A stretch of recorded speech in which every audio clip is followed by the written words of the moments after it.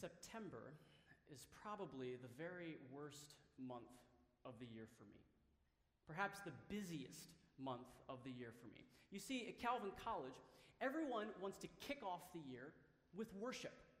Let's begin convocation with worship. Let's welcome new students and freshmen with worship. Let's dedicate this new building with worship. Let's commission our student leaders with worship. Let's open our faculty and staff conference with worship.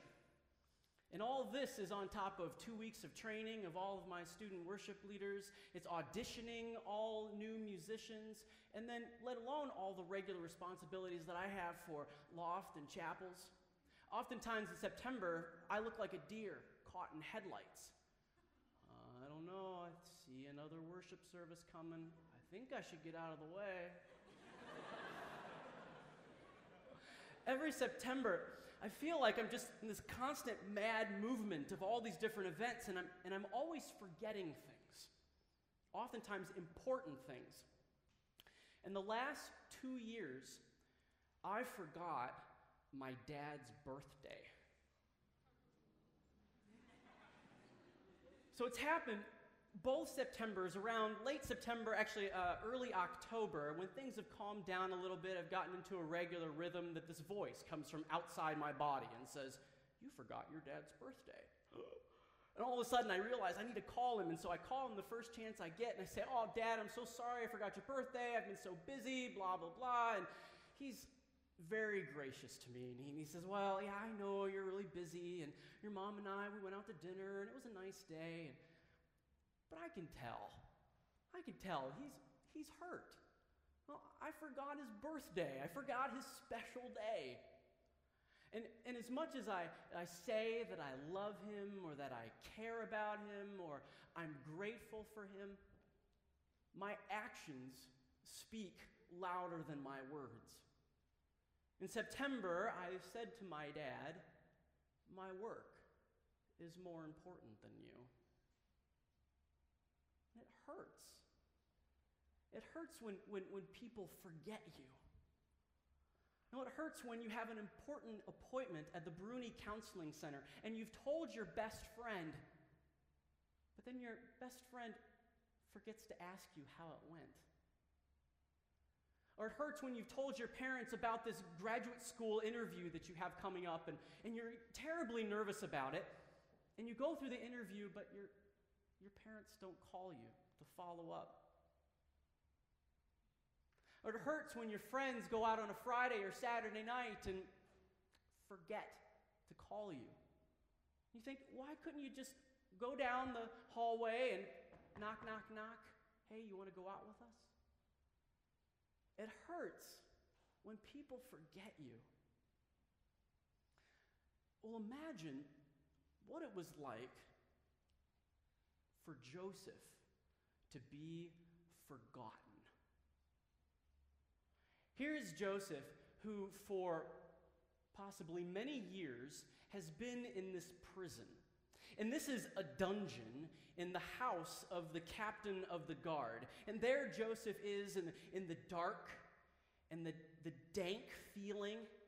And there he makes friends with the rats, and his hair is matted up against his head, and his own smell is just suffocating. And if we were to see Joseph in that moment, we would forget all about his handsome features and how good-looking he was. So here's Joseph in this prison, and yes, he's given responsibility in the prison, but he's given responsibility over prisoners. Not exactly an enviable job. And at the same time, he's in this prison, which is most likely a political prison. This is a place where Pharaoh or other officers or people in high positions send people who have offended them, or officers who have slighted them in some way or have done something against the state. And so these are people in this prison who are people of high position. These are people with power and authority, with pride. And so when Joseph comes to serve them and to wait on them, he's no more than vermin to them. They likely spat on him when he brought their food or kicked dirt in his face. Even Joseph's very humanity was forgotten while he was there in that prison. But one day, these two new prisoners come onto the scene, a cupbearer and a baker. And we're not told very much about this cupbearer and this baker or why they offended the Pharaoh. I don't know, the cupbearer spilled the wine or the baker burnt the bread. It's not clear to us. But this cupbearer and this baker are here in this prison, and they're put in the care of Joseph. One day, Joseph is waiting on them, and he notices that their faces are sad. And Joseph decides he's going to take a little risk here. He's going to take a step and ask a question. Why are your faces downcast? When each of them, instead of responding with abuse or telling him to get away, they actually answer him. And they say, well, each of us have had a dream, and there is no one to interpret it. Well, in this moment, big pause. Big pause in the story, right? Dream? Who's Joseph? Joseph is the guy who has dreams, right? Dream, and then who are these people? Important people. Oh, opportunity, knock, knock, knock, knock, knock. Maybe I can get out of this situation. So what does Joseph do? Well, don't interpretations belong to God? Tell them to me, right? He wants to hear this. And so the cupbearer tells him his dream. And Joseph quickly sees that there is a favorable interpretation here, and so he tells him the interpretation. But then after giving him this favorable interpretation, well, then Joseph takes an even bigger risk, takes a bigger step. He says, will you do me a favor? Remember me. Do me this kindness when you go to see Pharaoh. Get me out of this place. You see, when I was with my people, I was a prince among them. And I was stolen out of that land. I was sold into slavery. And I shouldn't be into slavery. In fact, I shouldn't be in this prison, you see, because I was falsely accused by my master's wife. And I shouldn't be in this place. So please get me out of this place. Remember me. Don't forget. Do me this kindness. And these words that Joseph uses are significant. Joseph says, remember, and do me this kindness. In the Hebrew, the word for remember is zakar. And the word for kindness is the word hesed. Now, this word zakar is a word that is used earlier in this story of Jacob and his family and Joseph. And is actually used in reference to God and his mother, Rachel. Turn in your Bibles, turn to Genesis chapter 30, page 23. Genesis 30, 23. In verse 1, we read here about Rachel and her relationship with her sister Leah. They're both married to Jacob. Leah has had many children, but Rachel has not been able to conceive. And so in verse 1, when Rachel saw that she bore Jacob no children, she envied her sister. And she said to Jacob, "Give me children or I shall die."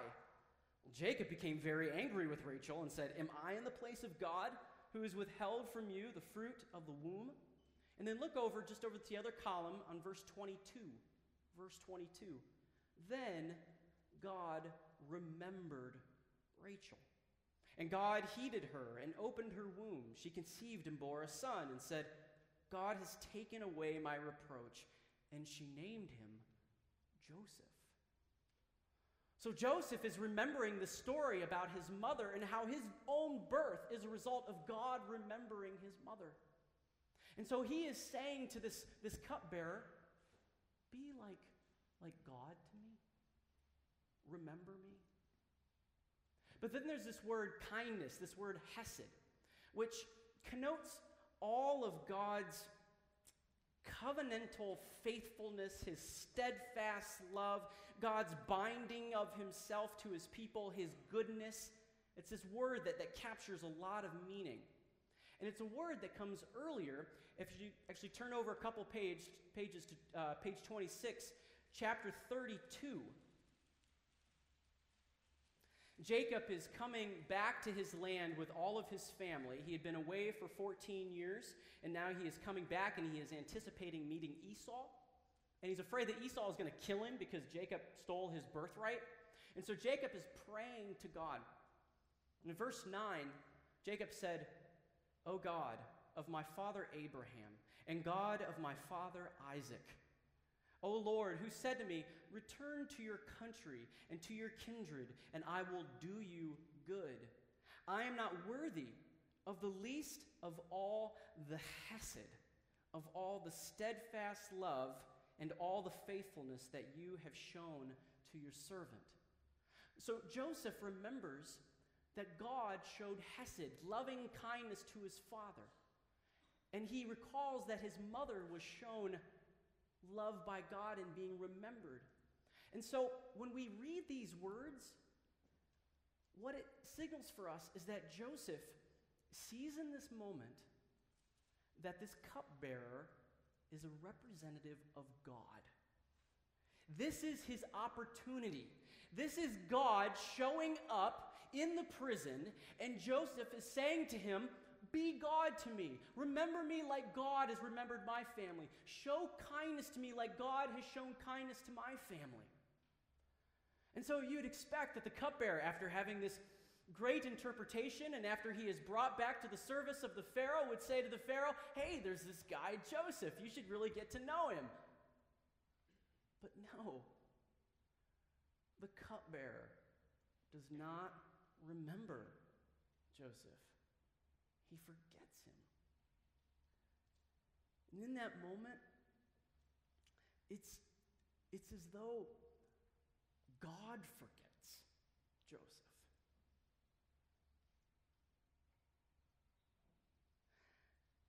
There are some times when it feels like God forgets us. I think this feeling is most acute when the church or a community of faith forgets us. The church showed up wonderfully for your dad's funeral and surrounded your family with love and care. But a year, 3 years, 5 years later, that grief is still very raw and real to you. But no one asks you about it anymore. It's as if it never happened. They forget you. And it feels like God has forgotten you. Or you've talked to a pastor or to a counselor, and you've opened up your heart to them, and you've shared some of the deepest hurts and wounds in your life. And then 3, 4, 6 months later, you pass by that pastor or counselor, and she forgets your name. And you feel like God has forgotten you. All your friends were with you when you were diagnosed with ADD or depression. And they were praying for you when you started your medication, but after a while it seemed like things were going well for you. But as you know, it's not always going well for you. But it seems like they don't talk with you about it anymore. And even those who committed to pray for you don't follow up with you. And it feels like God has forgotten you. Or all the conversations among your friends are about all of the couples that are getting engaged. And you haven't had a date in years. Maybe you've never had a date. And it feels like God has forgotten all about you. Or you're a student who is not on academic probation, but you're also not on the dean's list either. And you're in this group of students that it seems like no one cares much about. There's not much support. No one asks you how you're doing in your class. And you feel like you're going through Calvin and you're trying to keep your head above water, but no one is throwing you a lifeline. And you feel like this community has forgotten all about you. And it seems like God has forgotten about you too.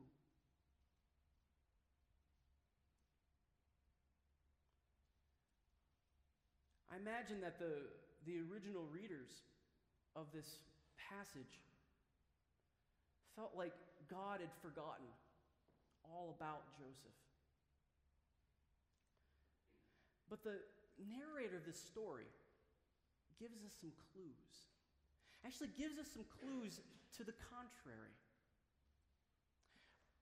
First, remember that chapter 40 comes after chapter 39. Right? Remember chapter 39 where where Joseph is sold into slavery and then is thrown into prison after being accused for attempting to rape his master's wife. But all along, as these things are spiraling more and more into despair, the narrator keeps telling us, but the Lord was with Joseph. The Lord prospered Joseph in everything that he did. The Lord was with Joseph. In fact, look in your Bibles to chapter 39, page 32. And in verse 20 of chapter 39, it says there that Joseph's master took him and put him into prison, the place where the king's prisoners were confined. And he remained there in prison. So Joseph is in prison, and then it says, but the Lord was with Joseph and showed him hesed, showed him steadfast love. While Joseph is in prison, God was with him and was showing him steadfast love, showing him that hesed. God is remembering Joseph in his plight. Second, Joseph, we see in this passage, is in the right place with all the right people. Look again in verse 20 of chapter 39. And Joseph's master took him and put him into the prison, the place where the king's prisoners were confined. Curious. Why would Joseph's master throw him into a prison where all of the king's prisoners were confined? He could have threw him in any prison in all of Egypt, but rather he puts him in a position where important people show up. Now, following this, look in verse 1 of chapter 40.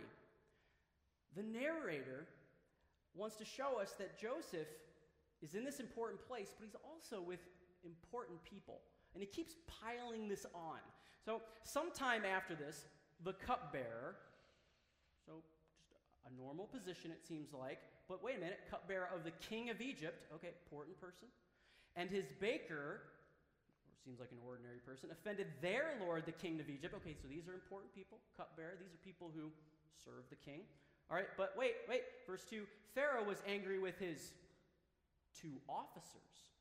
This isn't just a waiter and a guy in the back in the kitchen, right? These are two officers, right? And the chief cupbearer and the chief baker, right? So these are the head people, the two officers, okay? And then he put them in the custody in the house of the captain of the guard in the prison where Joseph was confined. Okay, important people who are with Joseph. They're in the same space. Now going on, verse 4, the captain of the guard charged Joseph with them.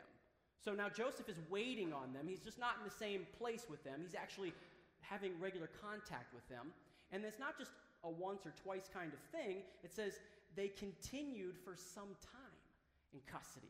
So lots of opportunity with these two important people in this very important place that Joseph is in. All right? I just want to keep piling this on a little bit here. Okay, so one night they both dreamed. Now we realize, big moment, dream, Joseph's a dreamer, all right? But who dreamed? The narrator has to tell us, right? Like we don't already know, right? The cupbearer and the baker of the king of Egypt, who were confined in the prison. Like we know they're in the prison, right? But the narrator wants to tell us that these important people are in this important place. And then going on, okay, they were confined at each, okay, verse 6. When Joseph came to them in the morning, he saw that they were troubled. So he didn't just say he asked them, but it says he asked Pharaoh's officers. It's like, hello, important people. Like the narrator's just like again and again and again. And then it's not only fair as officers, look, who were with him in custody in his master's house. It's like, we know. Why does the narrator keep telling us? And you guys are like, Paul, we get it. Well, it's the same thing that the narrator's doing. It's like again and again and again. Look, do you get this? That God is orchestrating this? That God is at work here? That this isn't just coincidence that Joseph is in this place and that these important people are in this place. God is with Joseph, and God is remembering Joseph in this situation. God is at work here. Now last, third, Joseph in this story, this story does not end here. We read at the end of chapter 40 that the cupbearer forgot about Joseph. But that's not the end of the story. In chapter 41, in verse 9, the chief cupbearer said to Pharaoh, I remember my faults today. I was in custody in the house of the captain of the guard. There was a young Hebrew there with us. We had these dreams. He interpreted them for us. All of a sudden, we see that this cupbearer was a representative of God. That this cupbearer was there for the purpose of showing that God would remember Joseph in his situation and would bring Joseph up. So here in this moment, Joseph is in prison. And he feels like God has forgotten all about him. And he may have been there for years after the cupbearer went back to his position. But then one day, step down to the dungeon. Knock, knock, knock. Joseph, come up out of here. The Pharaoh wants to see you. And we see that God has remembered Joseph and has always remembered Joseph. This story reminds me a lot of another story. It actually happens several generations later. The Israelites had multiplied and were fruitful in the land of Egypt. And one day there was a king who arose in the land who forgot all about Joseph and everything that he had done on behalf of Egypt. And so he enslaved all the Israelites and gave them to hard toil. And these people cried out to God year after year after year. And while they were in the muck, in the mud, and their hands were bleeding with hard service, they cried out to God, and it seemed like God had forgotten all about them. But we read in chapter 2 of Exodus, verse 23, after a long time, the king of Egypt died. The Israelites groaned under their slavery and cried out. Out of the slavery, their cry for help rose up to God. God heard their groaning, and God remembered his covenant with Abraham and Isaac and Jacob. God looked upon the Israelites, and God took notice of them. And so God sent Moses to go down to Egypt, and he knocked on the door, and he said, let my people go. Bring them up out of slavery. Bring them out of their dungeon that they have been experiencing all these years, and bring them into freedom. God remembered his people. And still this reminds me of another story. Sometime much, much later, the Son of God, Jesus Christ, was nailed to a cross. And there he cried out, my God, why have you forsaken me? And to all the people who were there, to all of his disciples who fled and scattered all over Jerusalem, it seemed like God had forgotten all about them. And there was darkness. But 3 days later, Jesus knocks on the door of hell and says, let my people go. Free them from their prison, their chains of death. Let them go from their slavery to sin. When Jesus rose from the dead, he broke the bonds of sin and death. And when Jesus rose from the grave, we have God's definitive answer that God does not forget his people. But God is a God who will forever, forever remember them. Will you pray with me?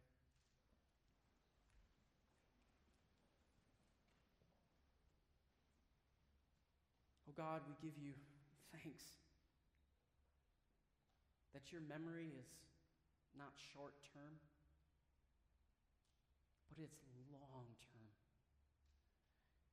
It's forever long term. And we thank you that you never forget us and that you are always with us. God, there are those here today who feel that you have forgotten them. God, we grieve and we mourn that they do not see more of your presence. And so we ask that you would show yourself. Reveal yourself in their circumstances. Reveal your love to them in Jesus Christ. And may you help us all to know in all of our days that you are a God who remembers and you will never forget us. I pray this in Jesus' name. Amen. There's a passage in Isaiah. And the people that Isaiah is speaking to are people in exile. They're away from the presence of God in Jerusalem, and they feel like God has forgotten all about them. And Isaiah writes, "But Zion said, 'The Lord has forsaken me. The Lord has forgotten me.'" Then God responds. I love the image that he uses here. Can a woman forget her nursing child? Or show no compassion for the child of her womb?